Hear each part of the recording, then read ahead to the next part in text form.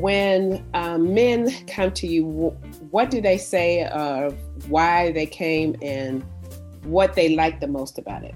Yeah, that's a really great question because you're right. It is a different experience. So a lot of times when working with men, they are really looking for women that they will be compatible with. I have heard from a lot of the men that I work with that they have been taken advantage of before. You know, these are men that may be successful, or they are successful in their career, so they do well for themselves.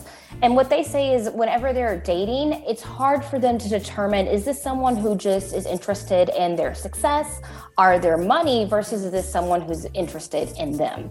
And so with my male clients, I really vetting is really important for me because I want to make sure that they are lifestyle compatible. So that's a lot of the feedback I get from the men in terms of finding women that they feel like who are interested in them, who they are as a person, and that they're really compatible with. And for the women?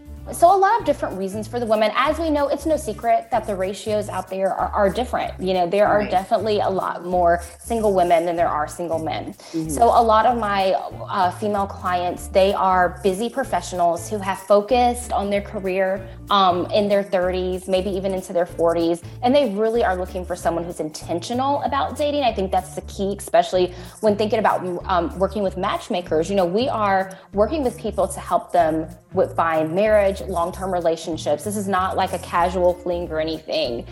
So my female clients are really looking for someone who is intentional about dating, who's not going to waste their time and kind of has those same future goals that they do. And of course, just timing, wanting to get more value out of their time investment. And so like we talked about earlier, Karen, saving them so much time, being able to kind of vet these matches myself. So after I get to know them, I'm doing the work and then they just show up for the date. Right.